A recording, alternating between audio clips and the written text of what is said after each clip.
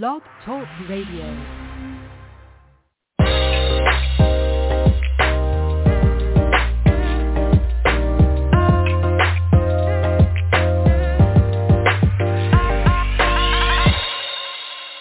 Welcome to the Perkins platform. This is a solutions-oriented podcast and live radio show.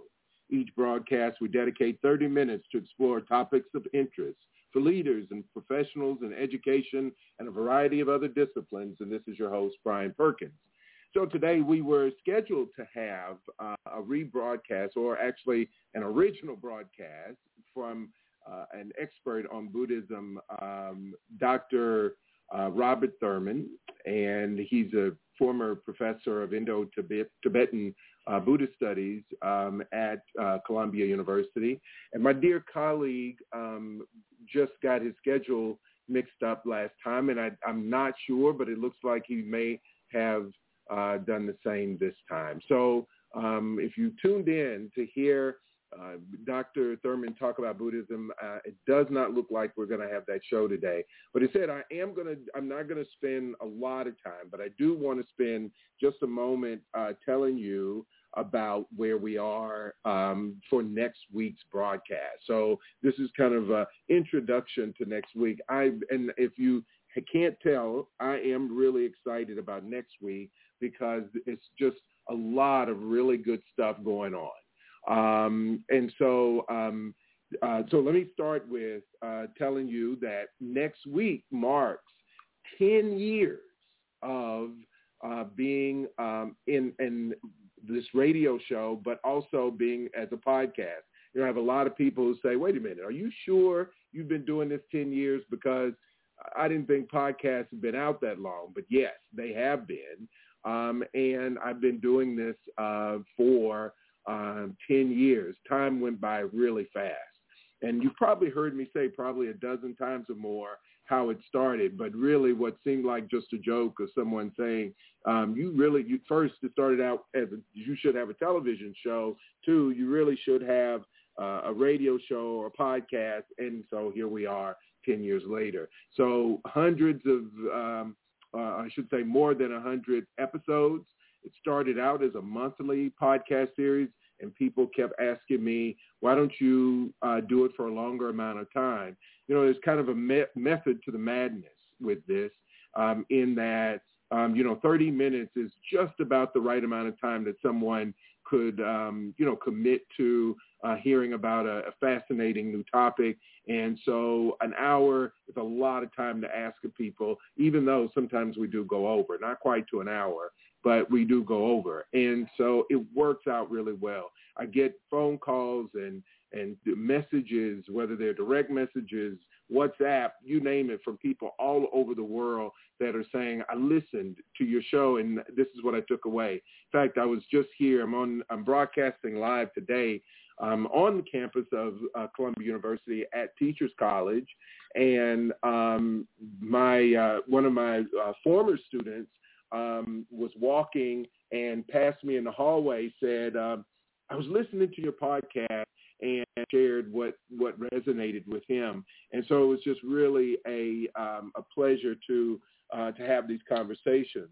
I'm going to tell you, to be honest with you, this is as much me learning as anyone else. I ask questions that I've had people say, I was going to ask the same thing. That's exactly what I wanted to know, because the whole purpose behind this for me was that I'm kind of I'm a person that questions anything. And so I had a lot of questions about these topics.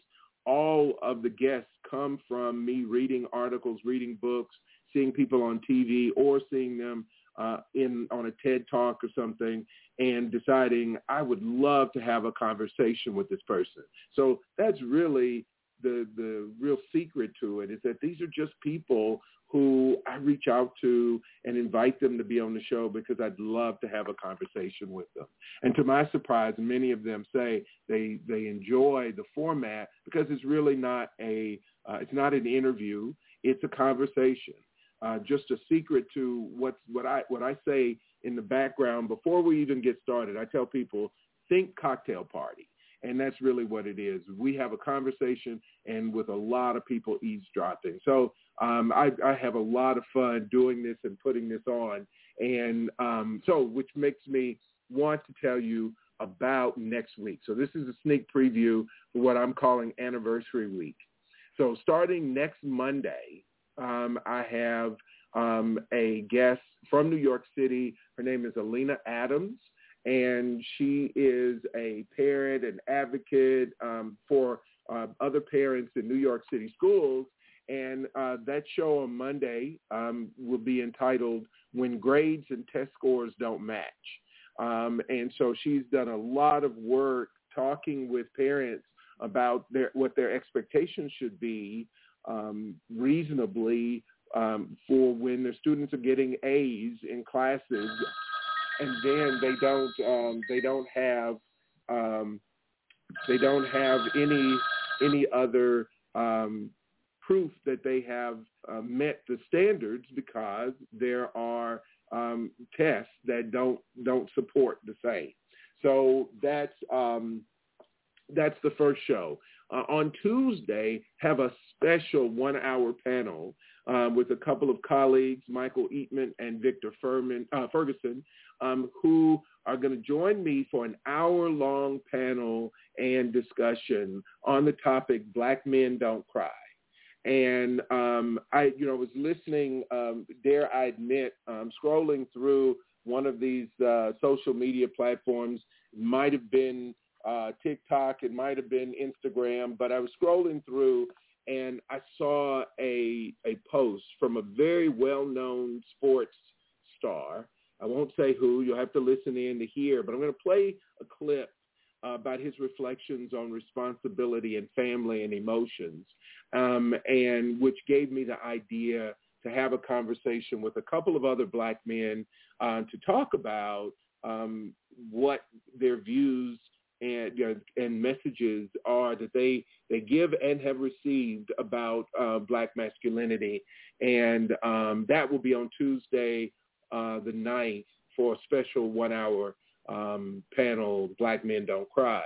On Wednesday, I have, on Wednesday the 10th, I have a show that I'm doing about why leaders lie. That's been on for a long time. A guest who wrote a book, actually, and did a great job here. I'm going to pause just for a moment because I think Dr. Ferguson is trying to join in. So if you could give me just about 30 seconds and we'll see if he is around. Thank you. Just for a moment. I'm going to see if he's around.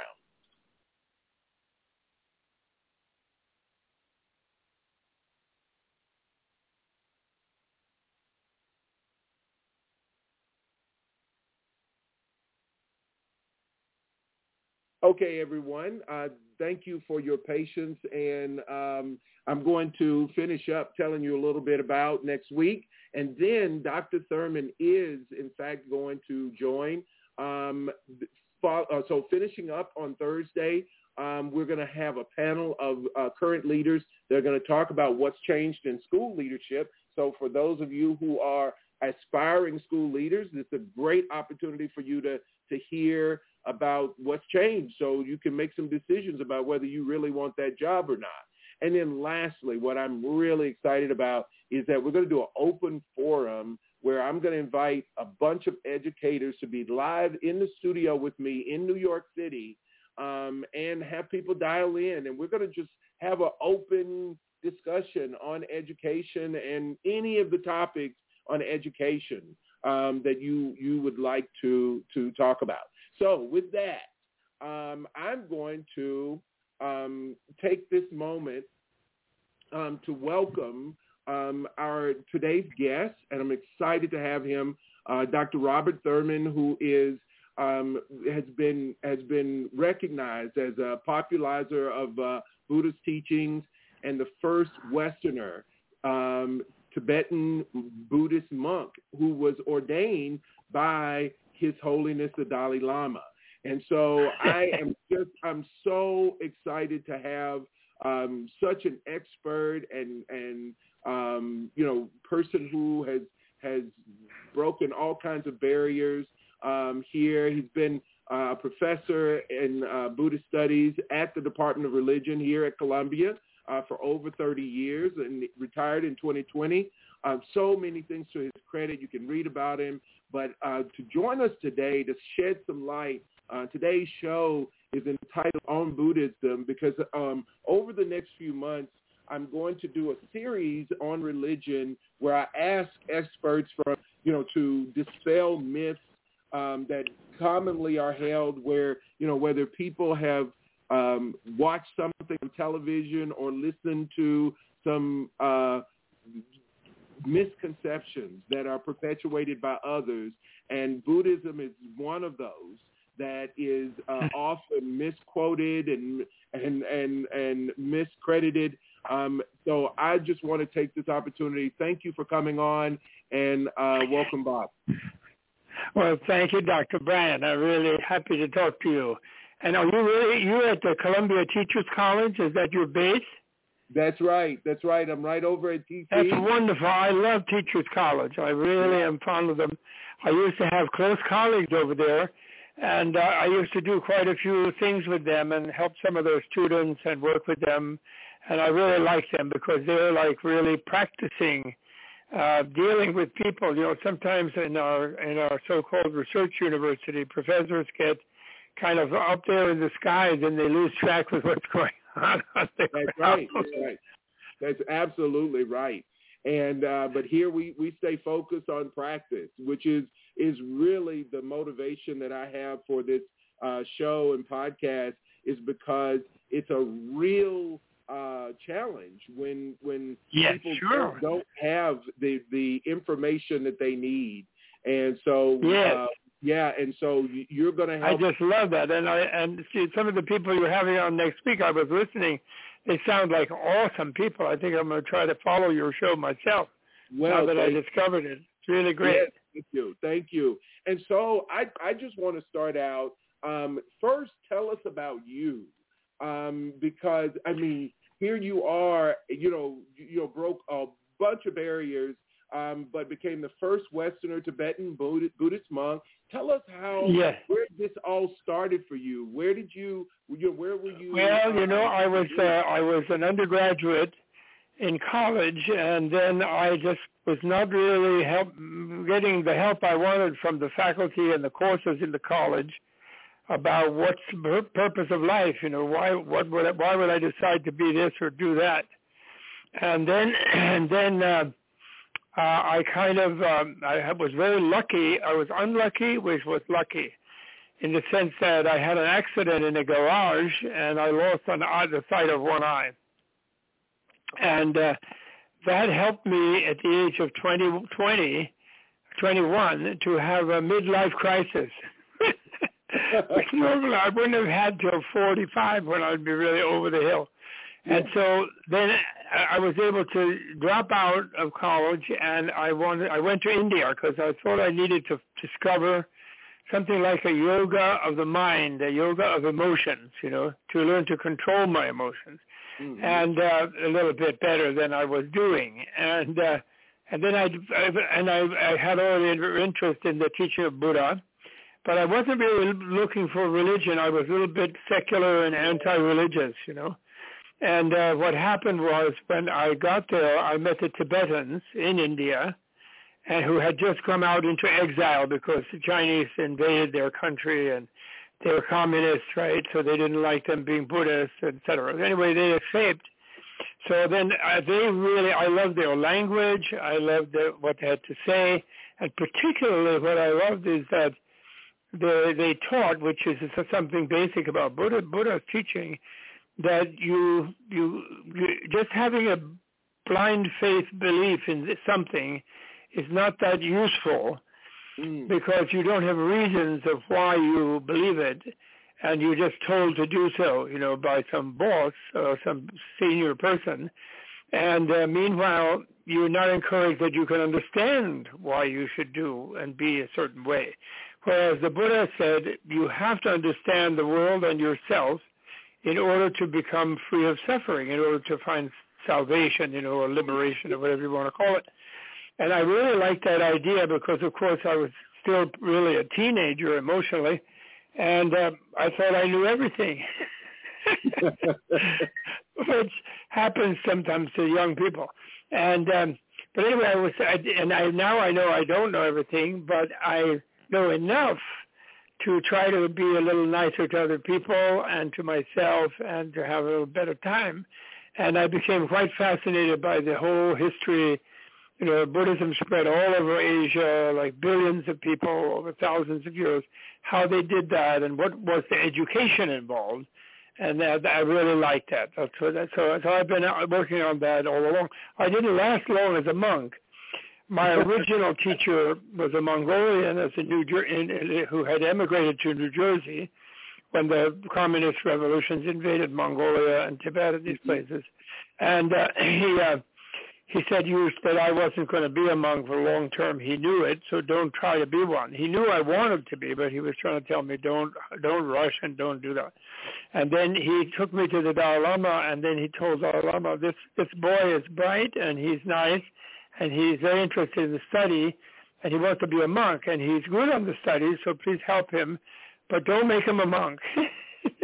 Because he won't stay, and that was true. And so then I did leave after a couple of years, and then I signed up to become a Western monk, namely a college professor, more or less like a monk, a little bit, So that's about me, and the main thing I can tell about me is what my eldest son says about me from his experience working with me on building a little house that we have here in the woods in upstate New York.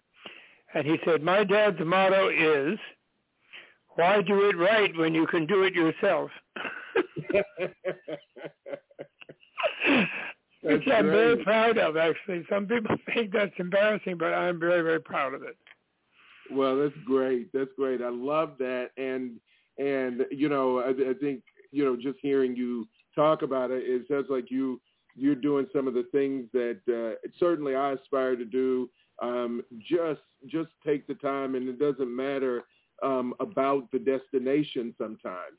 Sometimes it really is the process.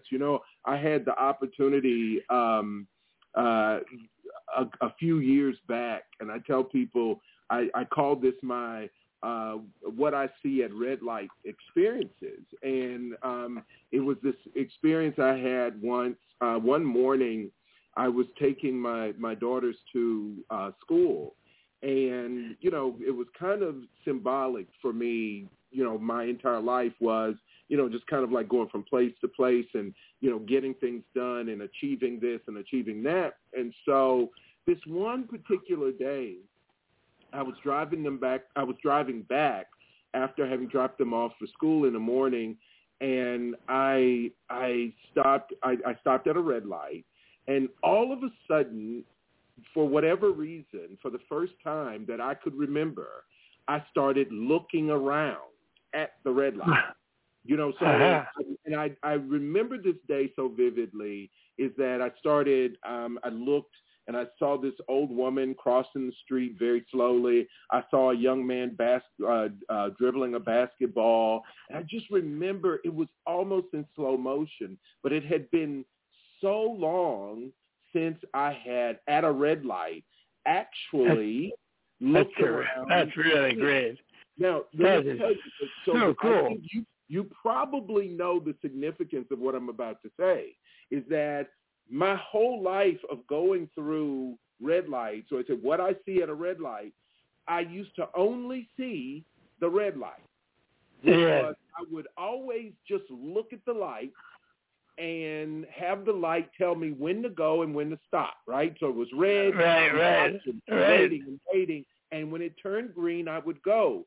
But I would never pay attention to what was going on around at the red light. That's fantastic.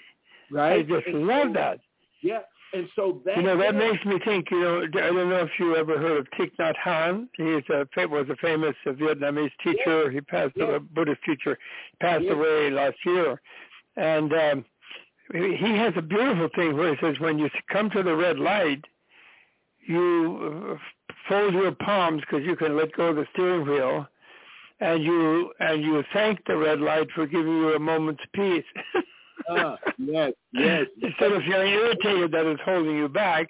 And then he didn't say you have the extra precept, which is then you look around and see what's going on, but put your foot firmly on the brake. That is really, and you discovered that spontaneously yourself. That's fantastic, Brian. I love it. Yeah.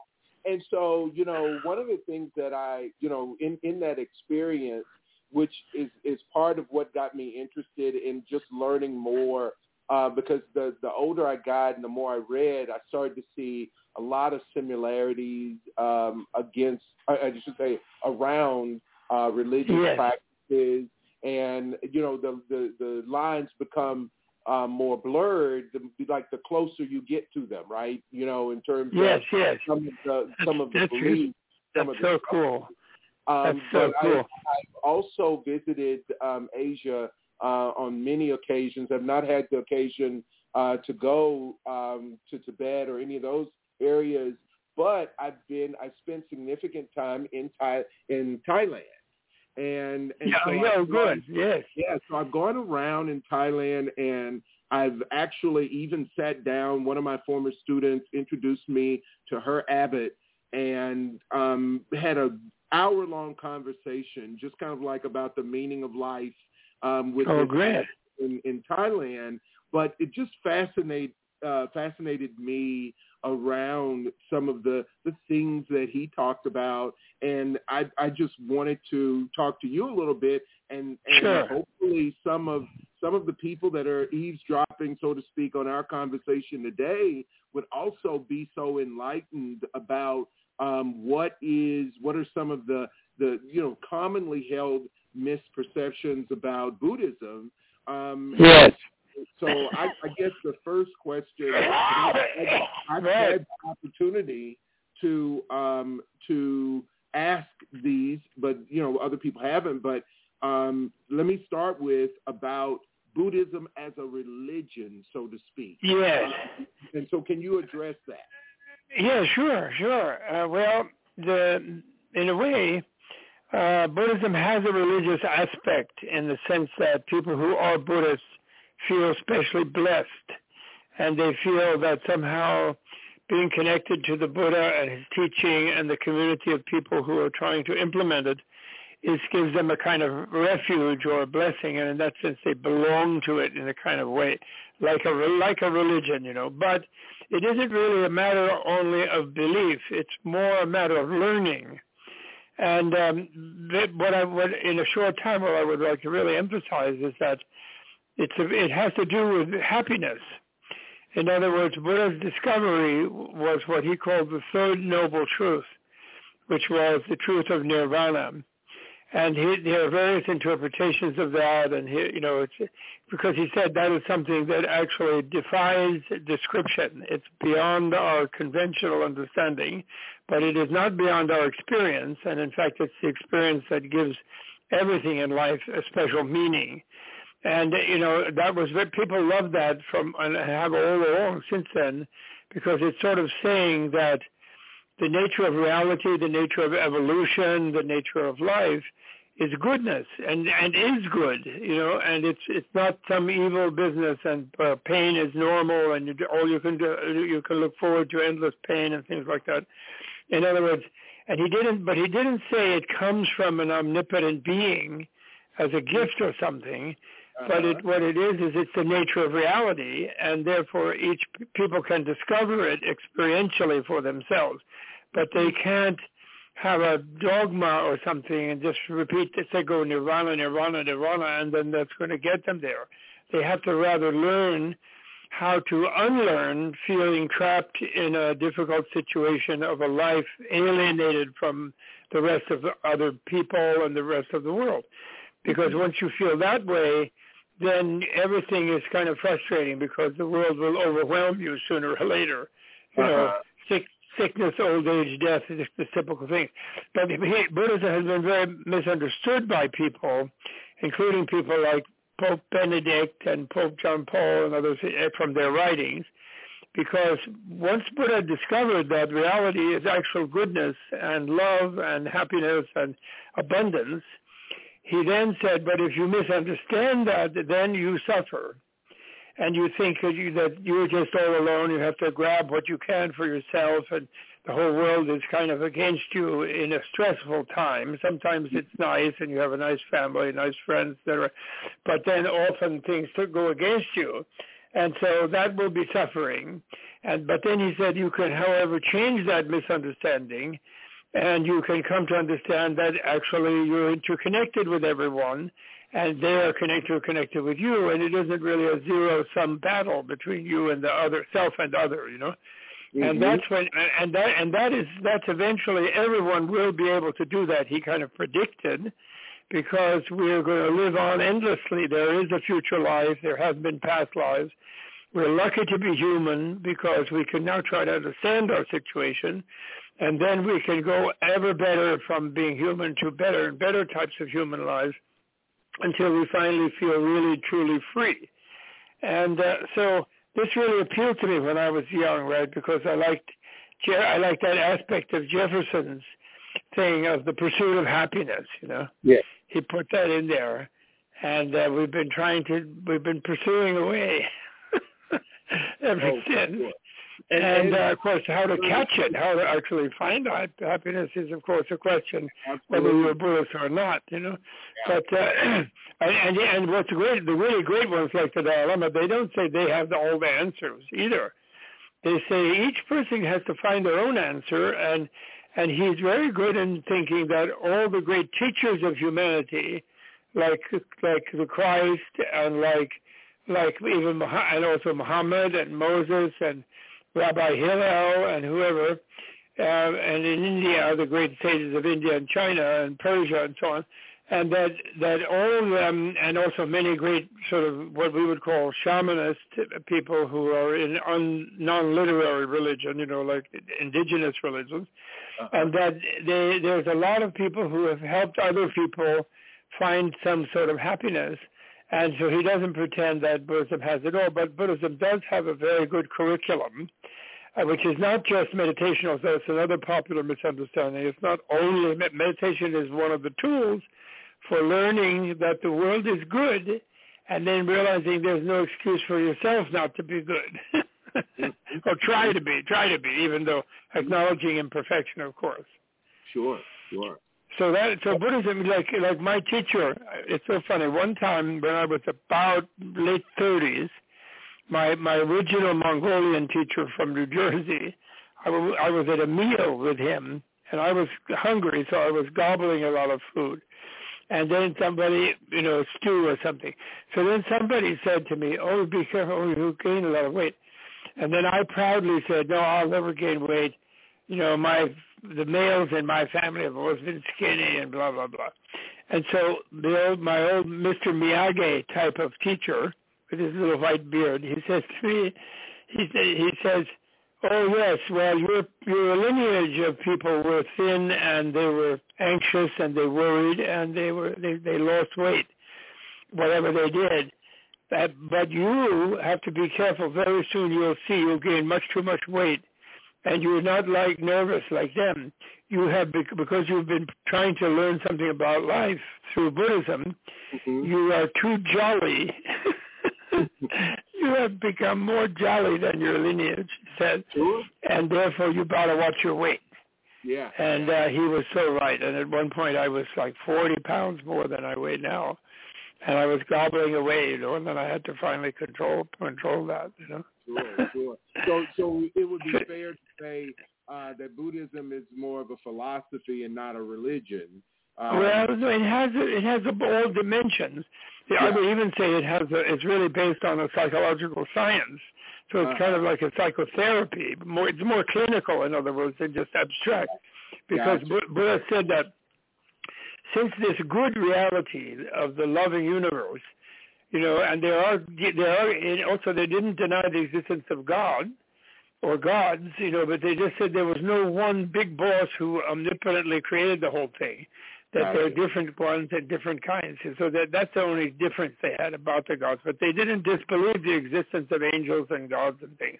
They just didn't attribute one of them super boss status, And so people have wrongly thought Buddhists were atheists also, which is not true. But they're non-monotheists. That's true. So anyway, it is a philosophy. It's also a science in the sense that reality is good. Ignorance is not bliss.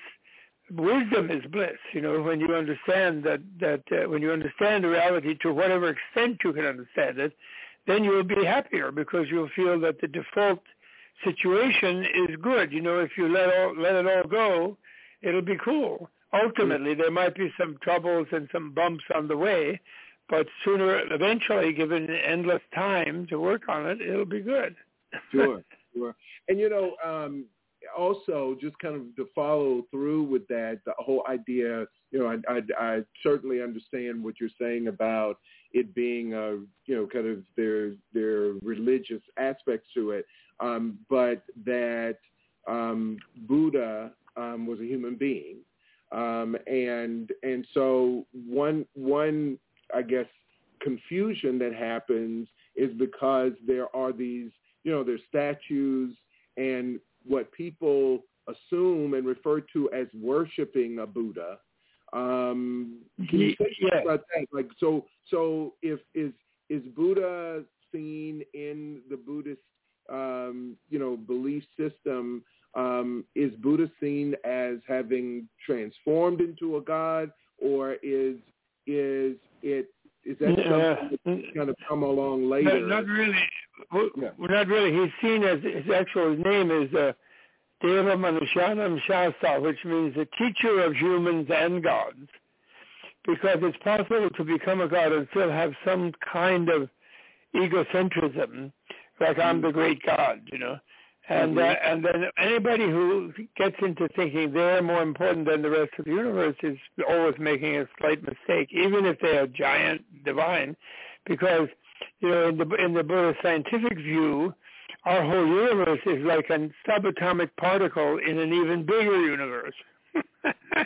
And also they say that there's a whole universe in every atom of this universe, like a hologram, It's a holographic vision where there's every atom of this, like every atom on your toe, on your big toe, has a universe in it that is like our universe for beings that are at that size. So in other words, the world is filled with life of so many dimensions that even if you're a god in a particular setting, there's some other bigger one in some other setting. So in other words, you're making a slight mistake to think I'm the only one. Do you know what I mean?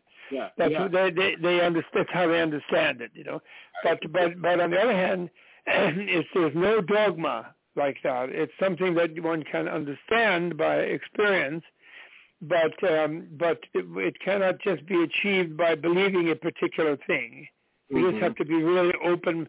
The ultimate belief is to be super open-minded, and really look out and see that old lady crossing the street, or the guy dribbling the basketball, and sort of be over there with him. Do you know what I mean? It's like you can't say what exactly all that is, because everything is really inconceivable. In even eating an apple, or looking at the sky. So it's a sort of relaxing into being at one with your reality, and then finding that reality has a lot of good stuff for you. Like I'm always thinking now we're having this terrible trouble with the environment because we've been messing with it so badly, extracting too much of this and that and then dumping the waste. And we don't even realize when we draw one breath. I'm looking out a window right now, and when I draw a breath, I can thank the leaves on that tree over there because it's absorbing my carbon exhalation and it's emanating oxygen to me. So in a sense, it virtually likes me, and therefore I want to like it. So just from a practical standpoint, what's the purpose of say statues the purpose of the sort of different institutions and the literature and the practices and et cetera. Well, the purpose is to become more aware of the reality of things and more kind and loving and compassionate to others and to yourself in a way, because that is being kind to yourself, because when you're kind to others, they're going to like you, and then they'll be nice to you, and then you'll be more happy. And so it's kind of, it really is, it's totally like the Dalai Lama when he first came to the U.S. and when Jimmy Carter and Cyrus Vance decided he deserved a visa, which Kissinger and Brzezinski had been denying to placate China, you know. Yeah. But when in 1939 he first came, he announced, "My religion is the common human religion of kindness," he said. Please don't think of me just as a Buddhist. My religion is kindness, and kindness is not just a religious thing. We all need it. We all need to manifest it. We all need to receive it. And he went on with his birds that we used to teasing in his close friends. We used to call his birds and the bees chat, where he talks about how we humans are helpless infants, you know, and we need those moms, you know, to take care of us, or we'd be done for, and dads, you know, to take care of us. And he proudly said recently in a film interview, and he always says when he gives lectures where people are maybe Christian or Jewish or Muslim or secularist, he considers secularism a kind of world religion, secular humanism, you know, not extractive, nihilistic secularism, but secular humanism. He considers it like a world religion with 1 billion followers. And he said, in all my life, I have never given any teaching about Buddhism with the intention to convert somebody from some other belief system. Rather, just want to inform them and let them learn whatever, if something might be useful to them within their own structure of their own culture and belief system and whatever it is.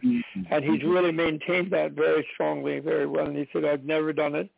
And he announced that in a film interview recently, that I was so pleased to hear him say that like that. And of course, he always says it. He always says it. And then he looks at me.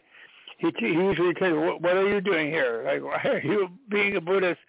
And then I reassure him. I say, look, I wasn't really a believer. I was a secular critic and cynic when I encountered the Buddhist teaching. So don't think you converted me out of anything.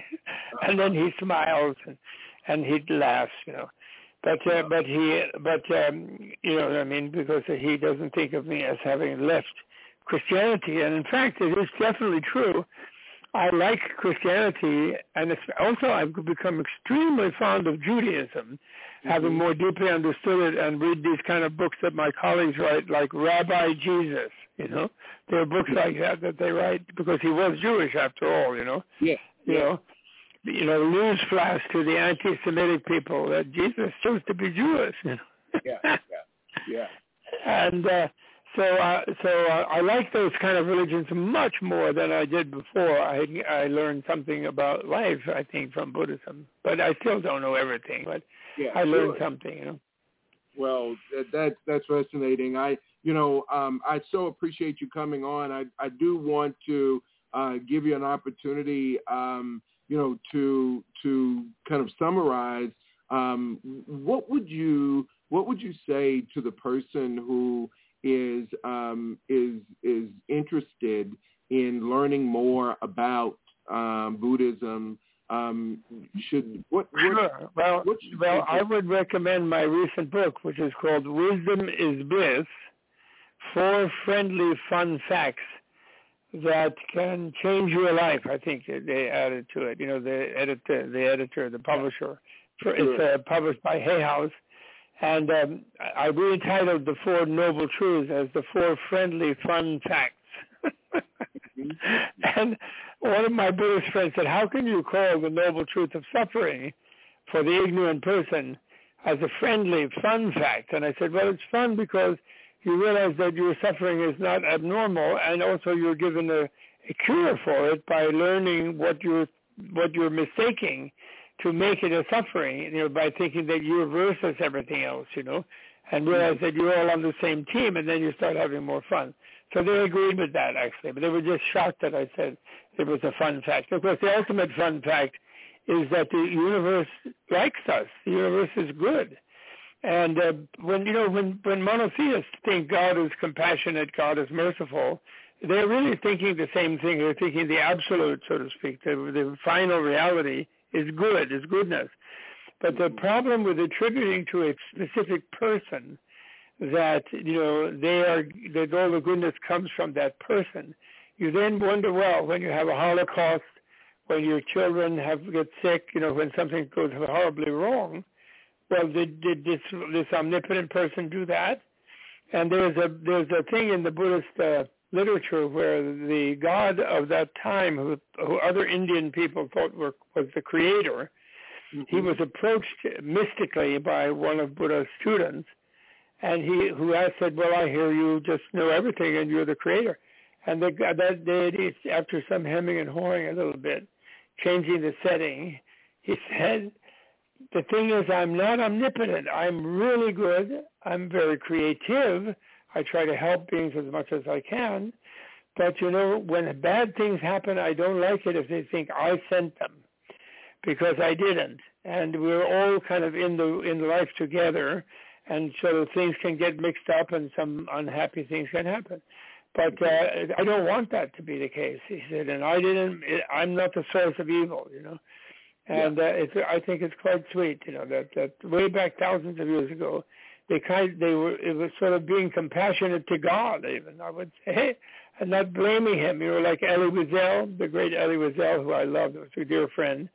He was quite upset, because he was in Auschwitz, right, in the Holocaust, and he was very upset with God for 40 years, He sort of forgave him toward the end, But he decided maybe there was some deeper, God will make it up to everybody someday, somehow, he decided. Yeah. But anyway, without changing necessarily his belief, but he relented on being bitter, against God, which you will do if you think they're all powerful. So that's the only difference. So in summary, Buddhism wants everyone to just cheer up, be of good cheer. As do you know Michael Beckwith out west? The Venerable Michael Beckwith, the Reverend Michael Beckwith. I love that guy. He always says, Jesus always said, be of good cheer. And that's what Buddha also said, too. He wants everyone to be of good cheer, be friendly. And in my book, Wisdom is Bliss, about the friendly fun facts, I have the whole curriculum of the Eightfold Path, which is like an academic curriculum, but it's also spiritual and also therapeutic, of how to really improve the quality of your mind and your emotions, and therefore your interactions with others, and therefore your life. And it's a curriculum that you can do without having to switch. His Holiness always said, I want everyone to keep their grandmother's religion. I've always said doing that. My grandfather is what's called a workaholic, okay? I think so. Yeah. No, he definitely. And he needs to meditate. Somebody, that must be, I don't know who's saying that, but I agree. No, my wife doesn't call me a workaholic. She calls me a Buddhaholic. She calls me a Buddhaholic, she calls me. Oh, okay. Excellent. Well, listen, Doctor, I really appreciate you being here. Something has gone wrong. Okay, well, thank you, Brian, for being patient with me and my absent-mindedness. I'm an emeritus. Well, something's gone wrong. Yes, I know. Oh, that must be my wife teasing me. Picked up the other phone. Sorry. Oh, okay. So I really appreciate you coming on, and you've added to me today, and I'm sure people have learned something. If you joined us late, I have with me Dr. Robert Thurman, who was a professor of Indo-Tibetan Buddhist studies here at Columbia University. I'm still an emeritus, And emeritus, I don't get paid anymore. Yes. Definitely a distinction, emeritus professor at Columbia, and so he's been with us. And so again, wishing you the best, and we appreciate you coming on and adding to us today. But until we talk again, go well, stay well.